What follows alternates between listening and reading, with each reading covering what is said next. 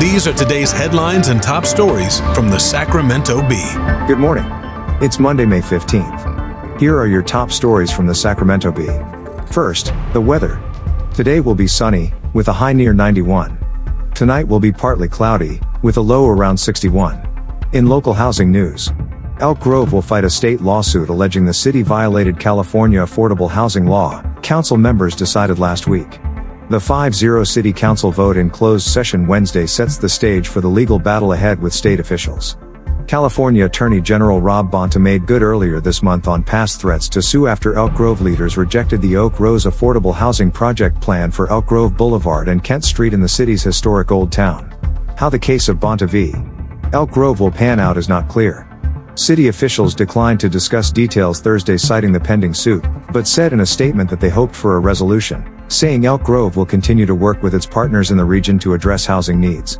Elk Grove leaders continue to defend the city's record on affordable housing, pointing to new projects including Bruceville Road's 387-unit Poppy Grove apartments. Bonta in 2021 created a team within the California Department of Justice dedicated to enforcing state housing laws.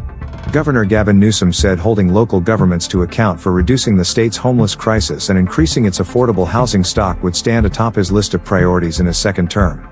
Bonta sued the city of Huntington Beach in April after years of skirmishes between the state and the Orange County city over housing enforcement. State housing officials initially sounded the alarm last October in a scathing report that charged the city broke state law, employed double standards, and failed to fulfill its own goals of promoting and providing affordable housing stock when it rejected plans for the low-income apartments. Oak Rose's developers, who had filed their own lawsuit against Elk Grove before the state's October report to compel the city to approve the project, said their planned 67-unit, 3-story development would be the first permanent housing project in Elk Grove for the homeless. Housing officials in the October report said Elk Grove should at a minimum provide a specific plan for corrective action, including allowing the project to move forward.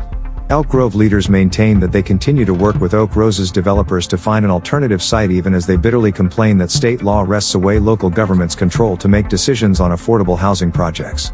In local politics news, the Placer County Republican Party endorsed a candidate in one of the county's biggest upcoming races, an important distinction in the Red County.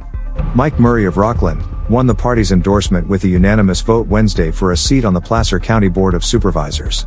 The backing could give him an edge over campaign rivals Dave Butler, a former Rockland City Councilman, and Anthony DeMatte, a member of the county's Planning Commission, in the March election. Murray has run for the 3rd District seat before. He lost to incumbent Jim Holmes in the 2020 primary by nearly 3,500 votes. Holmes, who has held the seat for 18 years, is not running for re-election after new district boundaries adopted last year left him outside the boundaries.